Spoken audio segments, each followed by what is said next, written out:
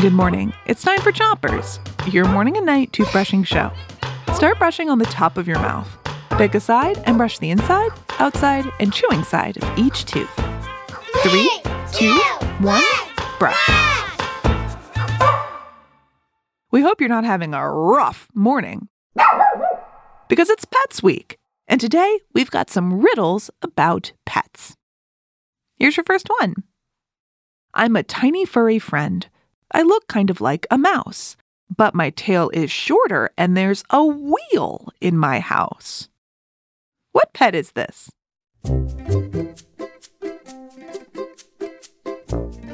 A hamster! A hamster.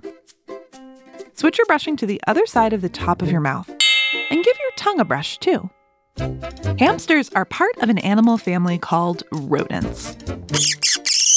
All rodents have big teeth on the top and bottom of their mouths, made for gnawing on food. Other rodents you might know are mice, rats, and squirrels.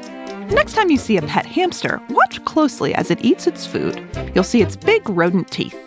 And then tell it to brush its teeth with Chompers. Switch your brushing to the bottom of your mouth, then brush in little circles around each tooth. Here's another riddle. I'm a soft and fuzzy pet. My ears are long and furry. I like to munch on carrots and I hop around in a hurry. What am I? A bunny rabbit! A bunny rabbit. Switch your brushing to the other side of the bottom of your mouth and brush those molars in the back too.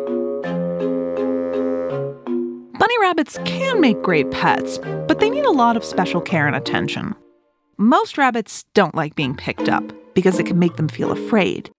They also sleep during the day and like to run around early in the morning at sunrise and when the sun is setting.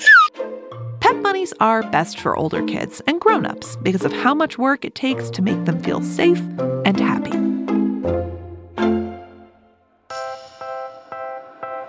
That's it for Chompers today, but come back tonight for more pet riddles. Until then, 3, 2, 1, spit! Chompers is a production of Gimlet Media.